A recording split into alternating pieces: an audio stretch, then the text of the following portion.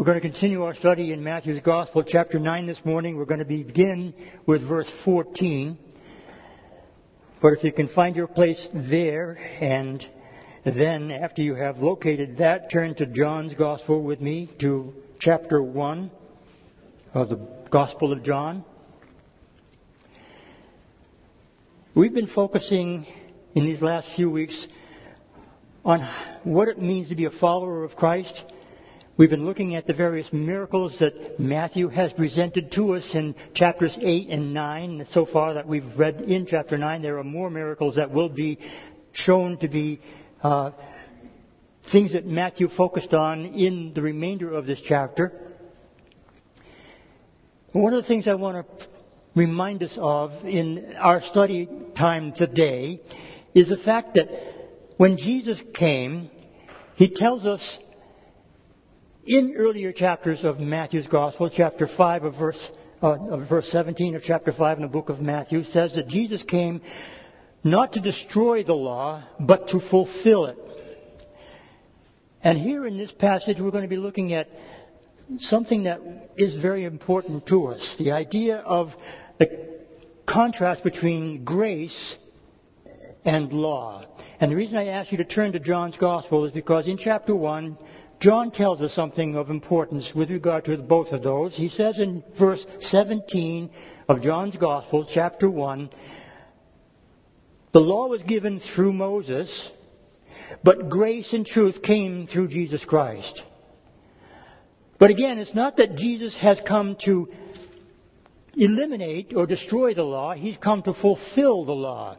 He says elsewhere that not one dot or tittle will be removed from the law. And that phrase, dot or tittle, is reference to the markings in the Hebrew letters that identify specific vowel sounds. In Jesus' day, they had already developed that marking system, and they called them, and it's translated in our English, as dots and tittles. But they are markings in the Hebrew alphabet, again, to differentiate from one vowel sound to another, because there are no actual vowels in the Hebrew alphabet. So it's very helpful to know how they would have pronounced that word, and that is the only way that we can easily do it in our days, by looking at those dots and tittles.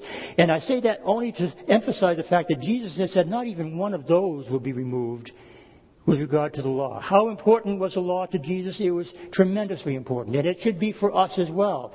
The law is good, Paul tells us, and it's a quote from the book of Psalms. And Paul emphasizes the fact that the law is a schoolmaster. It's given for a particular reason, and that reason is simply that we might understand our inability to be perfect as God says we must be perfect. Our inability to be holy as God's Word says we must be holy. It's the law that gives us the understanding that it's impossible under the law for us to attain to that kind of level of perfection and holiness. That's where grace comes in. And so grace versus law, again, is what we'll be focusing on today through the reading of this portion that we're looking at this morning in Matthew's Gospel. If you'll turn back to Matthew chapter 9, keep in mind that the first few verses in chapter 9 gave us a couple of miracles that were presented. And then Matthew spoke of his own calling by the Lord Jesus when he was seated at the tax booth, and Jesus came along and said, "Follow me." And Matthew left everything to follow Jesus.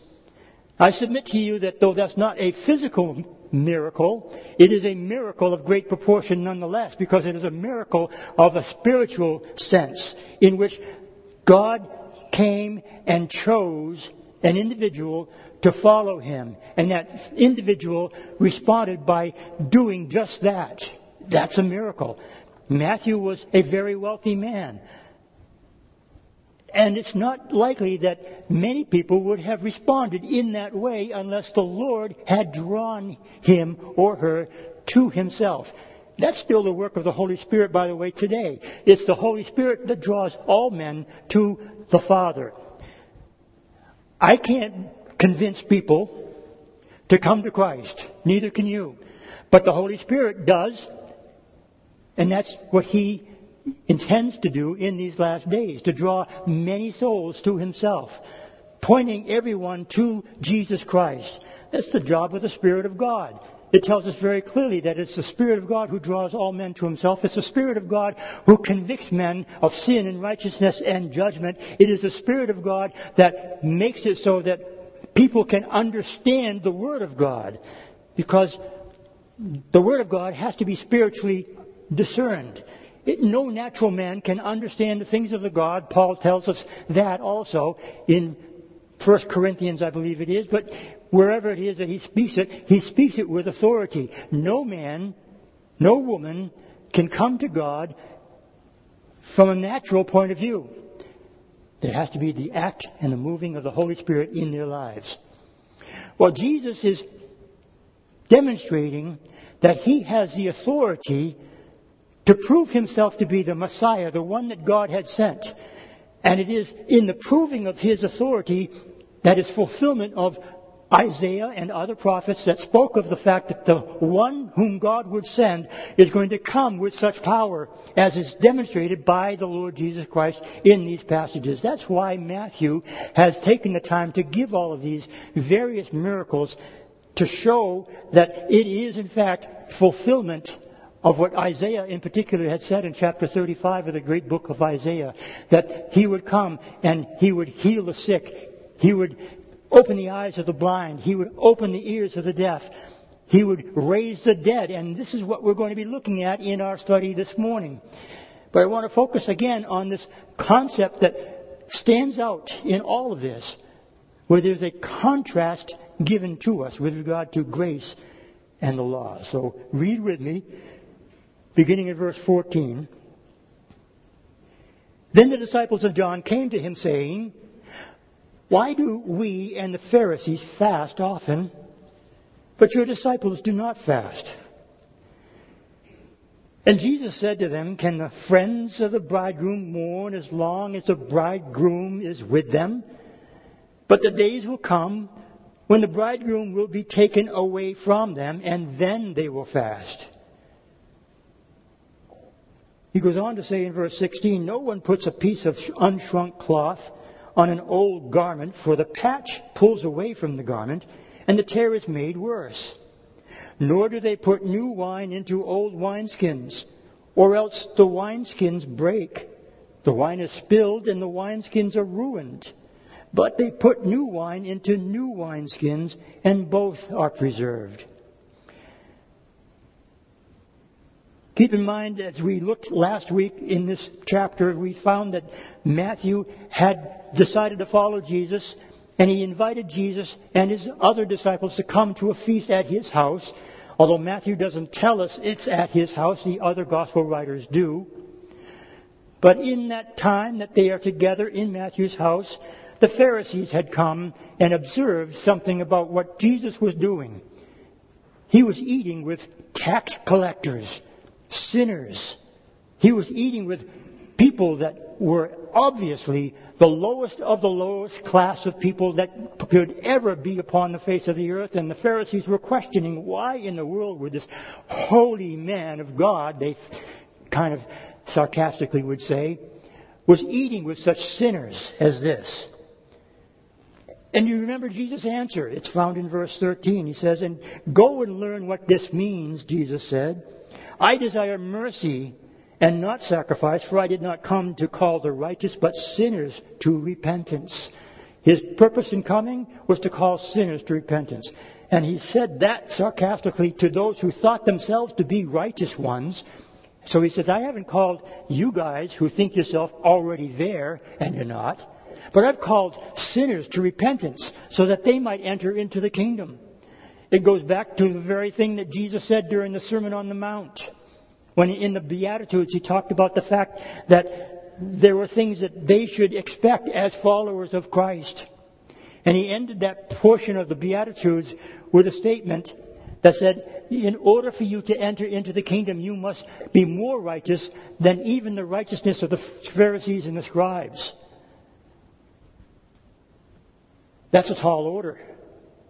He went on to explain how that is to happen in the ones who were deciding to follow Christ. It requires obedience. It requires commitment. It requires faith in the one whom God the Father has sent. So here we find in this passage, not only are the Pharisees questioning what he's doing, but also the disciples of John the Baptist are questioning what he's not doing. The disciples of John the Baptist, and there apparently were many, were people who were still under the law of God, trying to obey the command of their master John, who had said, "Repent, for the kingdom of heaven is at hand." They were zealous Jews who realized that John was giving them a message with regard to the fact that they were not following after God the way they should. And there was a great deal of movement in that day that John was ministering to many people, and they began to follow John and listen to his teachings and realized that they had fallen short of God's expectation. But they didn't know all that they needed to understand yet. They were still observing the law. They were still very, very careful to do whatever it was that they needed to do to please God if they were able to. And among those things that they thought they were needing to do was to fast, to give up a portion of a day to exclude the pleasures of consuming food, fasting, whether it was all day or a portion of the day, whether it was food or something else that they were abstaining from. The point was, they determined that it was the right thing to do for them to fast regularly. Now, fasting is only required by the Lord God through the writings of Moses on one single day of the year. There was no other requirements by God to fast as far as the people of Israel were concerned. That day was a day of atonement.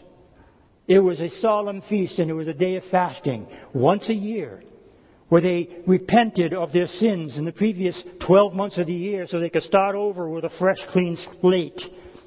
But they fasted on that one day. That was God's requirement. So what's the idea that is being presented by the disciples of John? That you should fast often. Why? Because the traditions that were handed down to them from the rabbis, the Pharisees, the Sadducees, the scribes, throughout the ages, emphasized the need to fast often. In the time of Jesus, it was common for the Pharisees and scribes, for instance, to fast twice a week. Remember, in one of the things that Jesus gave as an example of righteous versus unrighteous men, was a Pharisee who had come to God in the temple grounds and saying, "I thank you, Lord, that I'm not one of those people like this tax gatherer next to me. I thank you that I'm not a woman. I thank you that I tithe often. And I thank you, Lord God, that I fast twice a week." Meanwhile, the poor tax collector that he had referred to was beating his chest and saying, "Oh God, have mercy on me. I'm not worthy that I should lift my head to you in praise, in prayer, in thanksgiving." But he did. And God said, "That is the one who will go home blessed of the Lord." Because God recognizes it's not the fasting, it's not the tithing, it's not the things that you do, it's the things that you believe. Grace has come. Grace does what the law could not do. When Jesus answered those disciples of John, he's reminding them of this. And he gives some examples to emphasize what it is that he is doing with regard to the obligation that they thought was an obligation, but from Jesus' point of view, it was a burden. It was not necessary. And again, his response to them, can the friends of the bridegroom mourn as long as the bridegroom is with them? He's identifying himself as a bridegroom. And if you're familiar with the Jewish customs of a wedding feast, you would realize then that there are times of mourning, there are times of sacrifice, but there are times of great joy. And one of the times of great joy is during a wedding feast. And we still think of that same sort of thing when we enjoy the weddings of a relative or a friend, and they have the wedding ceremony, and then they go to the reception, and it's a joyful time, and people are really excited about the newlyweds and having a beautiful celebration of this great thing that has taken place in their lives. That's what Jesus is referring to here. He's the bridegroom, and while He's with them, there's no reason for them to be mourning. There's no reason for them to be sorrowful, because He is there. And they should recognize it as, like in the Jewish wedding feast, a joyful thing that they should be experiencing. And Jesus is saying, I'm the bridegroom, and my disciples are the friends, the ones who have gathered together at the wedding feast, and they are experiencing that same great joy that you would experience during a wedding feast in the Jewish custom. So He says, while the bridegroom is with them, they shouldn't be mourning. They should be excited. They should be joyful. And then He ends that verse 15 with this statement. But the days will come when the bridegroom will be taken away from them, and then they will fast. So what's Jesus saying here? He's saying, I'm not going to be around all that much longer. This is really, and it's subtle, but it's a reference to His death on the cross. Jesus recognized it and wanted to convey this truth to His disciples. I'm not going to be around much longer because I've got to go to the cross and die for the sins of mankind. Jesus knew that, and it is here that He subtly indicates that this time of great joy is going to indeed come to an end.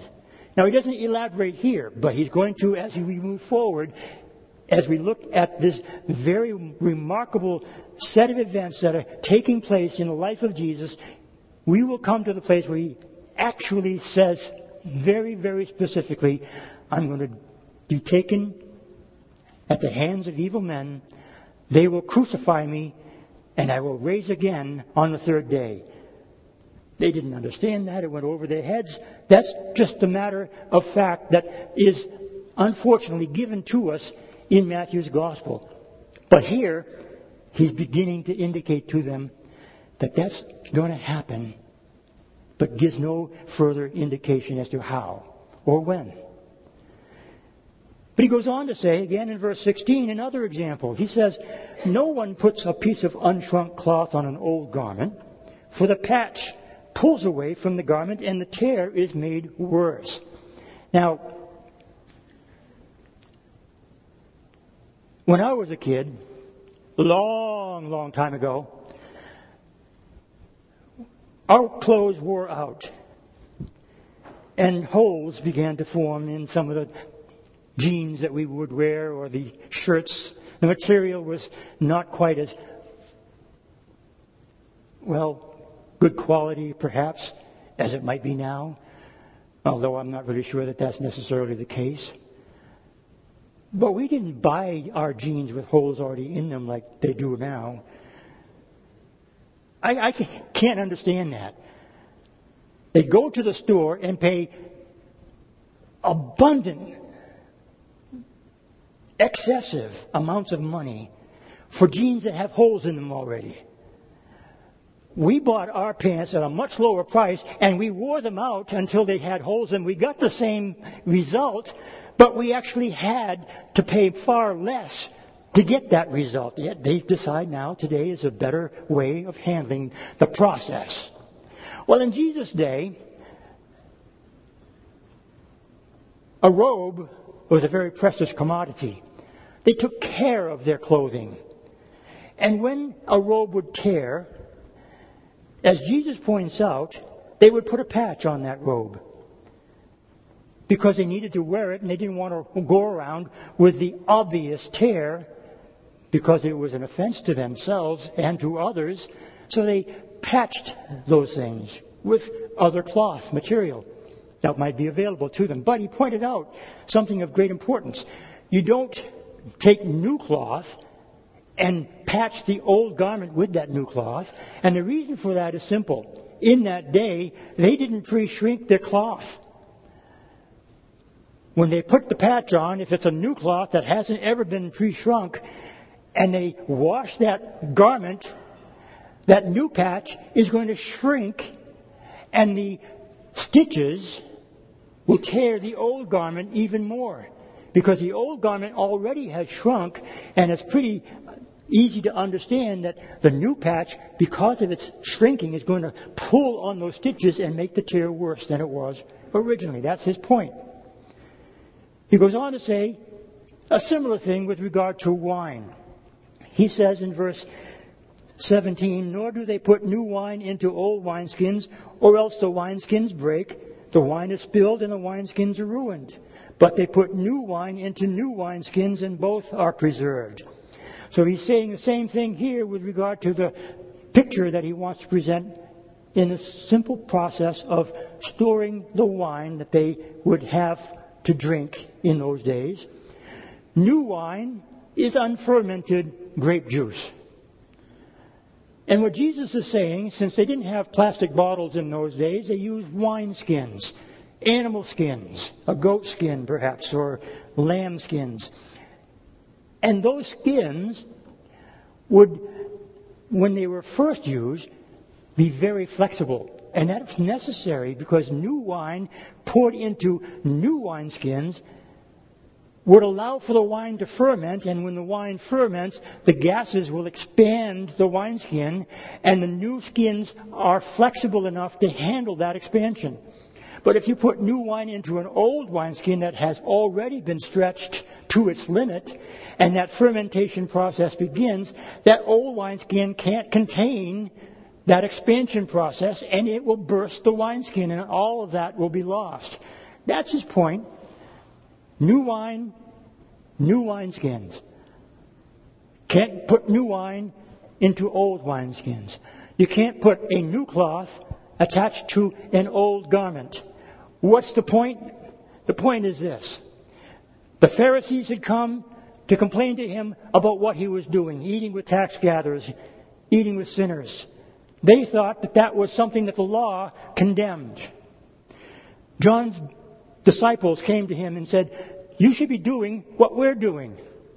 But since you're not, we question, why is that?" And again, it was based on oldness, the traditions, versus newness, the things that were being introduced by the Lord Jesus. In one, it was the law, the Old Testament commandments. On the other side, it was grace. So it is with the garment, and so it is with the wine bottle. It really is a beautiful example in both of those of grace versus law, revival versus reformation. The law was not given for any of us to obey because none of us can. It was given to teach us that we cannot. Moses gave the law. The law was important and still is. It sets standards for us. But grace does what the law could not do.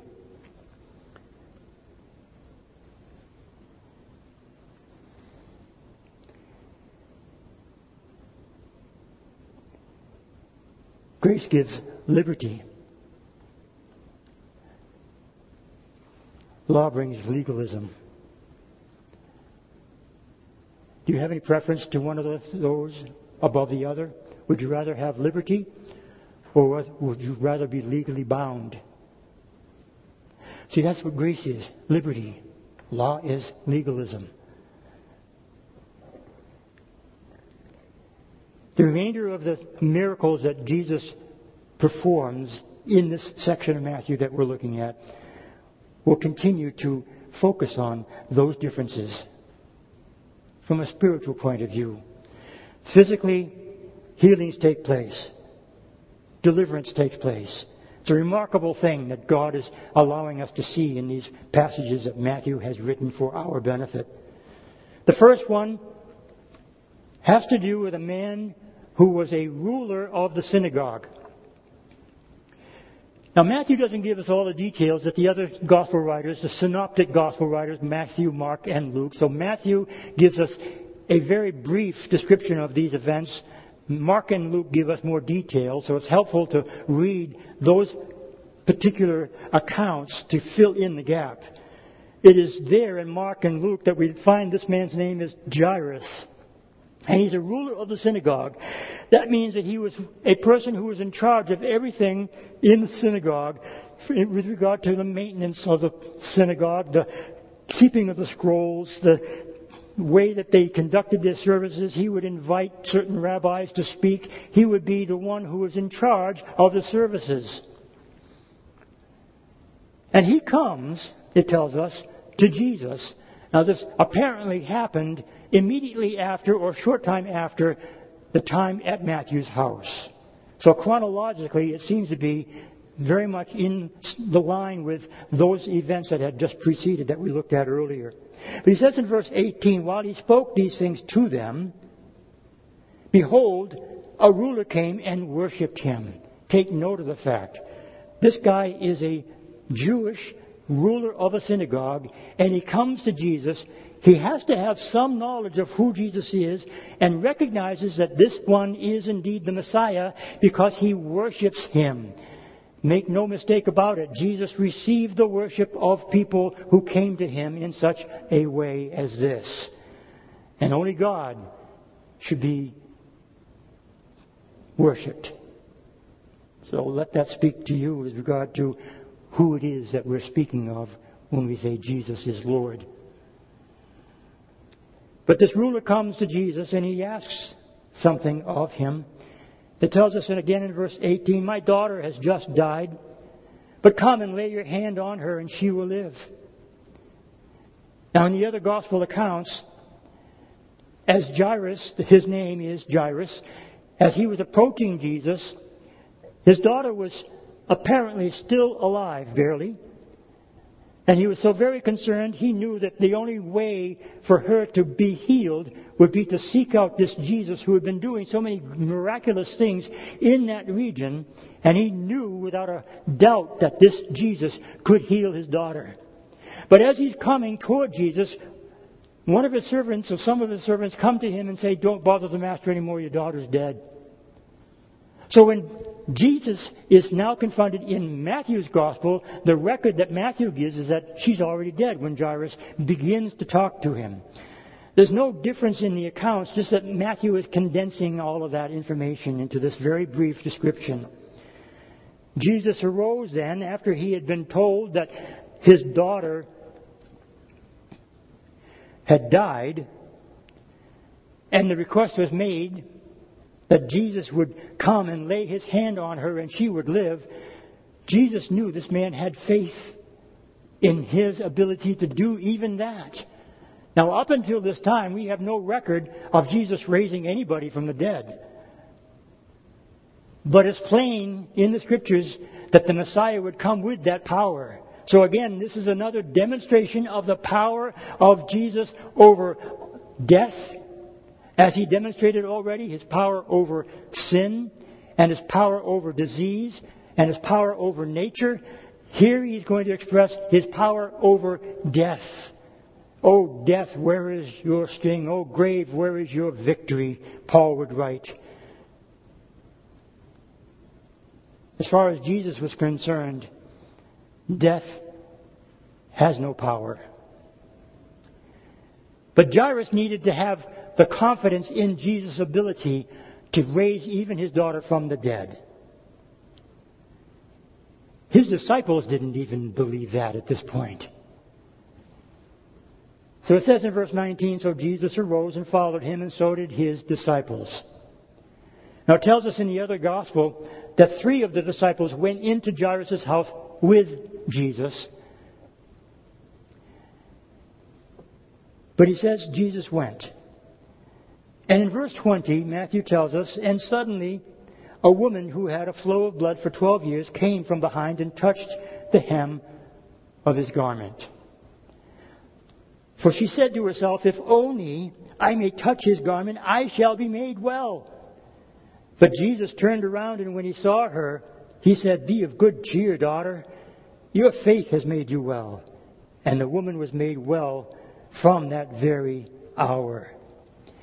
Now here we have a delay in Jesus' ability to respond to Jairus' great need.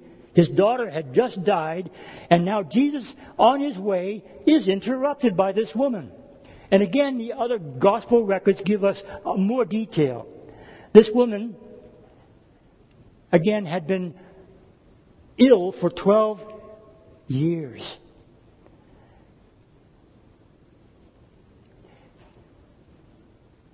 What the other gospel records give us that Matthew doesn't is that she realized that this one could be the solution to her problems. They tell us that she had been to physicians who could do nothing. Her life was hopeless. She was a defiled woman because she had a continuous flow of blood hemorrhaging from her body. And the hemorrhaging from her body made her unclean according to the law of Moses. In the law of Moses, it was given specifically that a woman who was experiencing her monthly cycle would be unclean for a period of 7 days until that was done. And then when she was finished with that, then she'd go back to the temple. But until she was cleansed of her uncleanness, she couldn't fellowship with other believers. She was defiled. Nobody could touch her. Nobody could touch her clothing. Nobody could be in her house to sit on her furniture because that would make them defiled. So it was a very strict law for the woman to make sure that there was no defilement spread among the people of God. Here she is for 12 solid years with a flow of blood that she can't stop, and she's completely unclean. She is not, just like a leper, able to fellowship with other believers, other Jews. She couldn't go to temple to worship God. But she's in this crowd secretly now. She comes behind Jesus and she reaches down to touch just the hem of his garment, thinking that that would be an opportunity for her that she believed would result in healing of her infirmity. That's great faith. But all of that time that Jesus now stops and says, "Who touched me?" Other gospel records tell us that. And the disciples said, "Lord, this is a huge crowd around you. What do you mean, who touched you?" And Jesus said something important that are related to this story in Matthew that the other gospel records give us for detail. His response, "Who touched me?" "Well, Lord, everybody's touching you. What do you mean, who touched me?" And he said, "No, I felt virtue come out of me." Power in the original language, dunamis. I felt a measure of power that left me and ministered to another person. Now, he didn't do it himself. It was done through the faith of this woman. Power was transmitted from him to her by virtue of the fact that she believed. Jesus didn't have to turn and say, "Let me lay my hands on you." He didn't have to look into her eyes and say, "Do you believe?" He just realized that it had already taken place. It's not that he was surprised by this, by the way, but he wanted his disciples to realize that something had happened. Something miraculous had taken place. But in the meantime, Jairus is wondering, "Wait, my daughter. What about my daughter? Can we hurry up? My daughter's now dead. Lord, the time is necessary for us to spend no more time here. This is wrong. This is a hindrance to the thing that I'm hoping for." But Jesus had turned to Jairus, realizing the anxiety in Jairus' heart. And he said, "Jairus, fear not. Your daughter will be whole. Just believe." This woman who had been bleeding for so long, 12 years, he says, "Be of good cheer, daughter." That's a precious word to this woman. Just like the man who was paralyzed on a pallet that the Lord healed in the house. Remember, he was brought down from the roof by his friends. And the Lord said, "Be of good cheer, son. Your sins are forgiven." Here, he tells this woman, "Be of good cheer, daughter." And I emphasize son and daughter because from Jesus' perspective, they were indeed children to him. Precious. Important. Be of good cheer. Your faith has made you well. That is such a remarkable statement. Your faith. When Jesus was, remember earlier on in chapter 8, confronted by the centurion, a Roman soldier, he had faith, so much faith, that he believed something that his disciples could never have believed. "I don't need you to go into my house because that would be wrong. All you have to do is say the word and my servant will be healed." And Jesus marveled at his great faith. Never had he seen such great faith in all of Israel.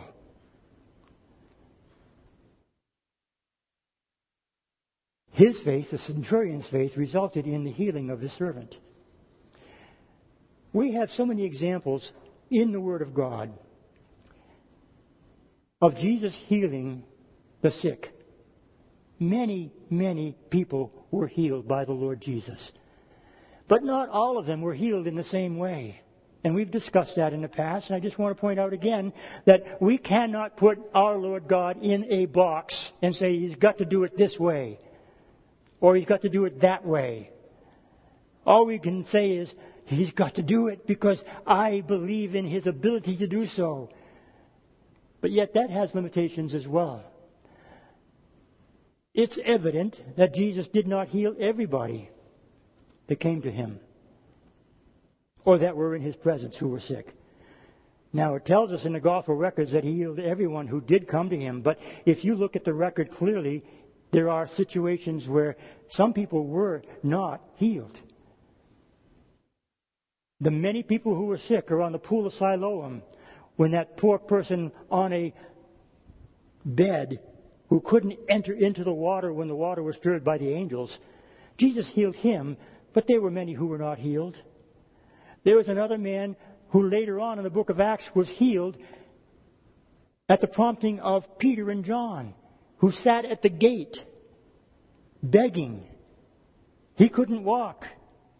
And Peter's response when he came to him, and by the way, that was the eastern gate, and Jesus would have entered into that eastern gate many times. Peter said, "Silver and gold I don't have, but what I do have, I give to you. Rise up and walk." Did the blind or the crippled man have faith in Jesus to do that? Or was it Peter's faith that caused the healing? All that Peter tells us is, it's by faith in the Lord Jesus Christ that this man is now standing before you whole, when he presented the truth of the healing to the Pharisees and scribes who questioned it. The point is this: Jesus is able. He is God. And He wants us to come by faith, believing that He is able. We're told in the book of James, if there are any sick among you, let him or her call the elders of the church to come and lay hands on that sick person, and the prayer of faith will heal him. Well, those are good things to remember and needful things for us to consider if we're going to believe in our ability of our God to heal the sick. And I believe He does still heal sick people today. But we've seen some not be healed. I've seen some miracles in my 50 or so years of walking with the Lord now, but I do not ever want people to think that I submit to the idea that you can just name it and claim it. That's faith in faith. I want my faith to be in my Lord Jesus Christ. That He is not only able to do what I ask Him to do, and that He will do those things if it is His will for that to be done, But sometimes His will isn't our will, or our will isn't His will, and how are we going to know the difference? We can only go to the Lord trusting that He knows best. And I'm glad of that. That takes a lot of pressure off of me. I'll still invite people to come and pray for the healing of their bodies when they desire that. I want that to be the thing that we all would be willing to do. Come before the Lord and minister to one another with the hope that the Lord will indeed heal our bodies. That's grace. If we were under law, we couldn't expect that because the law can't do what grace is able to do. So we base our faith upon the grace of our Lord Jesus Christ to do those things that we ask according to His will. This woman believed and she was healed. Jairus expressed great faith in Jesus' ability to raise his daughter from the dead.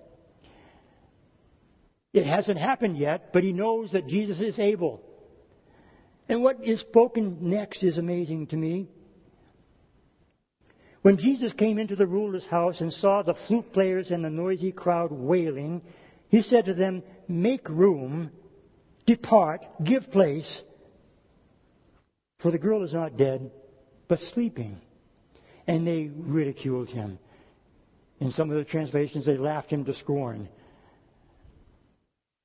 What He's referring to here is the fact that in that day, it was very common for, especially the wealthy, if somebody in the family died, they would hire professional wailers, flute players. And they would come and gather around the building where the dead person was, or inside the house in this case, and they would play their flutes and the women would wail. They were professionals at doing this, expressing great grief and sorrow on behalf of the family. And that's what's taking place already in Jairus' home. They were there in the house, and Jesus comes in with His disciples, Jairus and his wife, and they are experiencing all of this that is going on in the house. The child is indeed dead. And Jesus says, "Make room, get out of here, for the girl's not dead, she's just sleeping." They laughed Him to scorn. They said, "Hey, we are professionals. We have observed this body is a dead person. There's no other explanation." They knew this one was indeed dead. They were going to bury her by the end of the day. They were not convinced at what Jesus said. "She's just sleeping. Oh, come on." But what Jesus was saying is not that she wasn't dead in the sense of her body was no longer breathing. The brain was no longer functioning. The heart was no longer beating. That was obvious. But what He's saying is the body was asleep. In the New Testament, we find that word sleep with regard to death many, many different times. When Jesus raised Lazarus from the dead, He had told His disciples before they came to the town where Lazarus was indeed laying in the tomb already for 4 days, He told His disciples, "Lazarus is sleeping." And they thought, "Oh, that's good. His disease has left him. He's going to recover." And finally Jesus said, No, you don't understand what I mean by sleep. In that case, as in this case, Lazarus was dead. But He used the term sleeping in the sense that the body was no longer functioning. The spirit has left the body. It's not the spirit that is dead. It is the physical body that is dead, or just sleeping. Paul uses that as well to describe for us the experience of the Christian once the Christian breathes his or her last. The body goes into the grave. The body sleeps, but not the spirit. And there are many who talk about spirit sleep. It's not at all biblical. The spirit goes to be with the Lord. The soul, the spirit are in the Lord's presence of those who have believed in Jesus Christ as their Lord and Savior. There's no question. When you die, you go into the presence of the Lord. He's in heaven, and you go there to be with Him in the Spirit. There's going to come a day when all those who have died before us, if we are all still alive when that day comes, they will come with Him on that day when the trumpet blast is sounded in the clouds. The people who have gone on before us, their bodies will be raised from the graves and reunited with their spirits, and they will be glorified.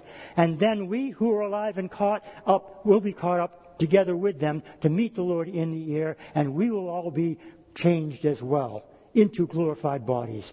But the spirit of those who have passed on will be united once again with their glorified bodies, and then we will be clothed upon with eternal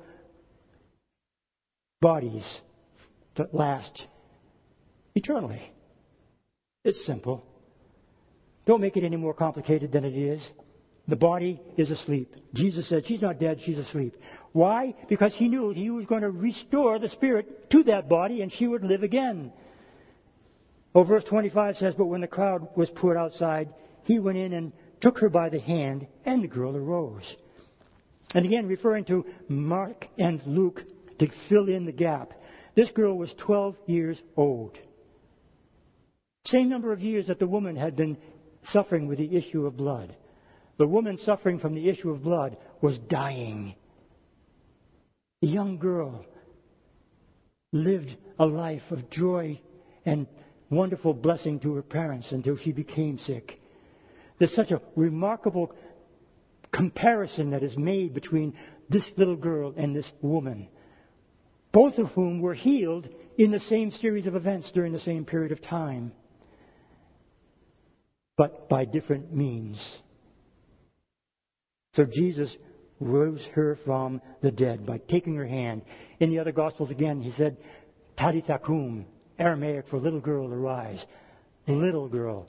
Remember, he talked to the woman, daughter, your faith has made you well. It's a different word, but it's even more meaningful with regard to this child. Oh, precious little girl. Arise. And she did. What a miracle. The law could not have done that, but grace does.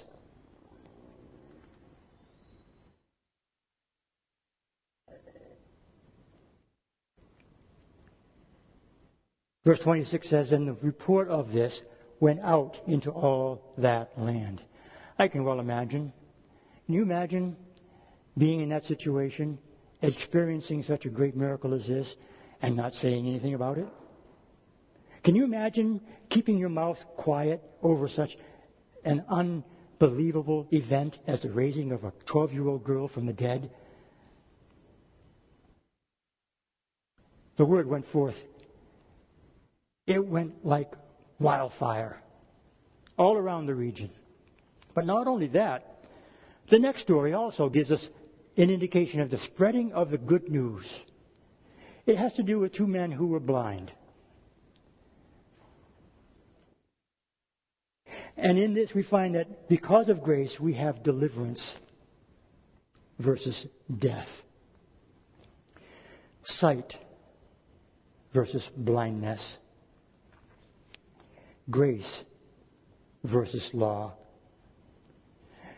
Verse 27 says, when Jesus departed from there, two blind men followed him, crying out and saying, Son of David, have mercy on us. And when he came into the house, the blind men came to him. And Jesus said to them, do you believe that I am able to do this? And they said to him, yes, Lord. Then he touched their eyes, saying, according to your faith, let it be to you. Take note of the fact that he touched their eyes. I don't think he had to, but he did that. He didn't have to touch the woman. The woman touched him. He never uses the same method twice. But these two men received their sight. Why? Because of grace. The law could not have done it. Their eyes were open, verse 30 says. And Jesus sternly warned them. Listen, he sternly warned them, saying, see that no one knows it. Oh, okay. Yeah, right. No problem. I've been blind for however long I've been blind, but I'm now able to see. And people are going to come to me and say, wow, what happened to you? You can see. And they're going to say, oh, no, I'm still blind. That ain't going to happen. They're going to be able to go and find a job and work for a living. And the employer is going to say, weren't you blind just last week? How is this? Oh, I wasn't blind. I had something in my eye. I couldn't see well, but I could see. Now I can see perfectly well. Will you hire me? No, they didn't do that. They were excited about what God had done for them. Remember the demoniac? Earlier on in chapter 9, we saw the demons were taken and cast into the swine. And Jesus had told the demoniac, look, you got to stay here and tell all your friends. Don't think that happened in a limited sort of way. Because the Word of God tells us very clearly that the whole region found out about it. Because the demoniac was delivered and he spoke about it. Jairus must have spoken about the deliverance of his daughter from death. The woman who had a 12-year issue of blood, now able to go into the temple, able to worship, able to have friends in her home, able to touch and kiss and embrace. You don't think for a moment, do you, that she didn't say anything about this thing that happened in her life?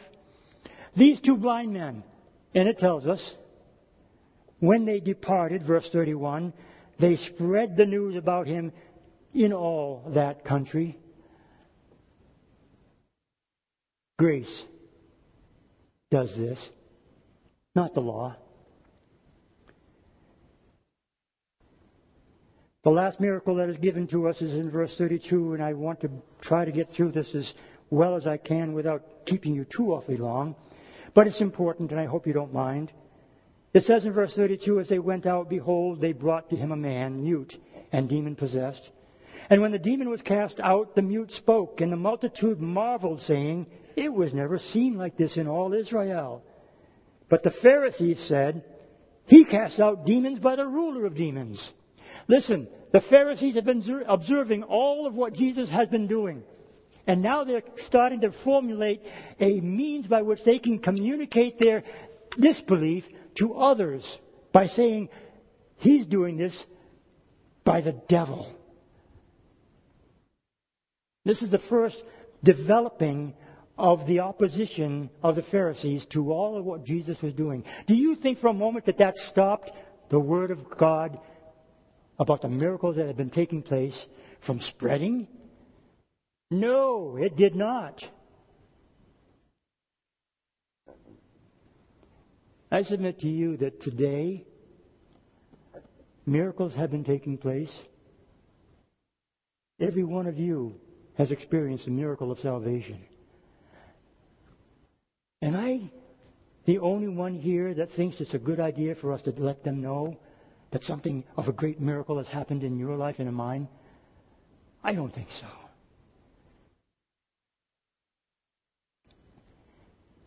They couldn't keep from telling people.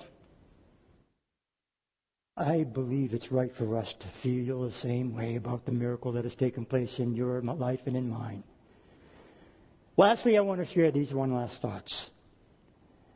Verse 35 says, when Jesus went about all the cities and villages, he taught in the synagogues, preaching the gospel of the kingdom and healing every sickness and every disease among the people.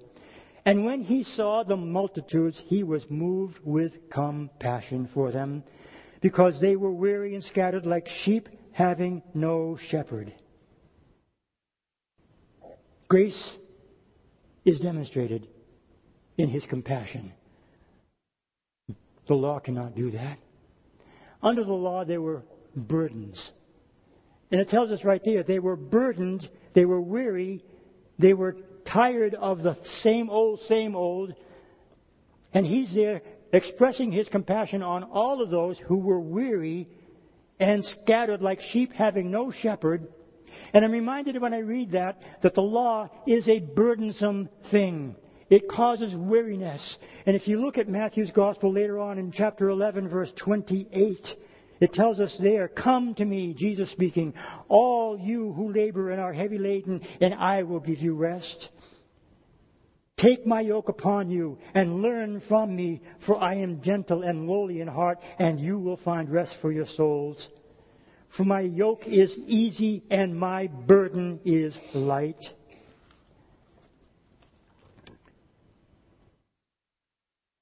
In chapter 23,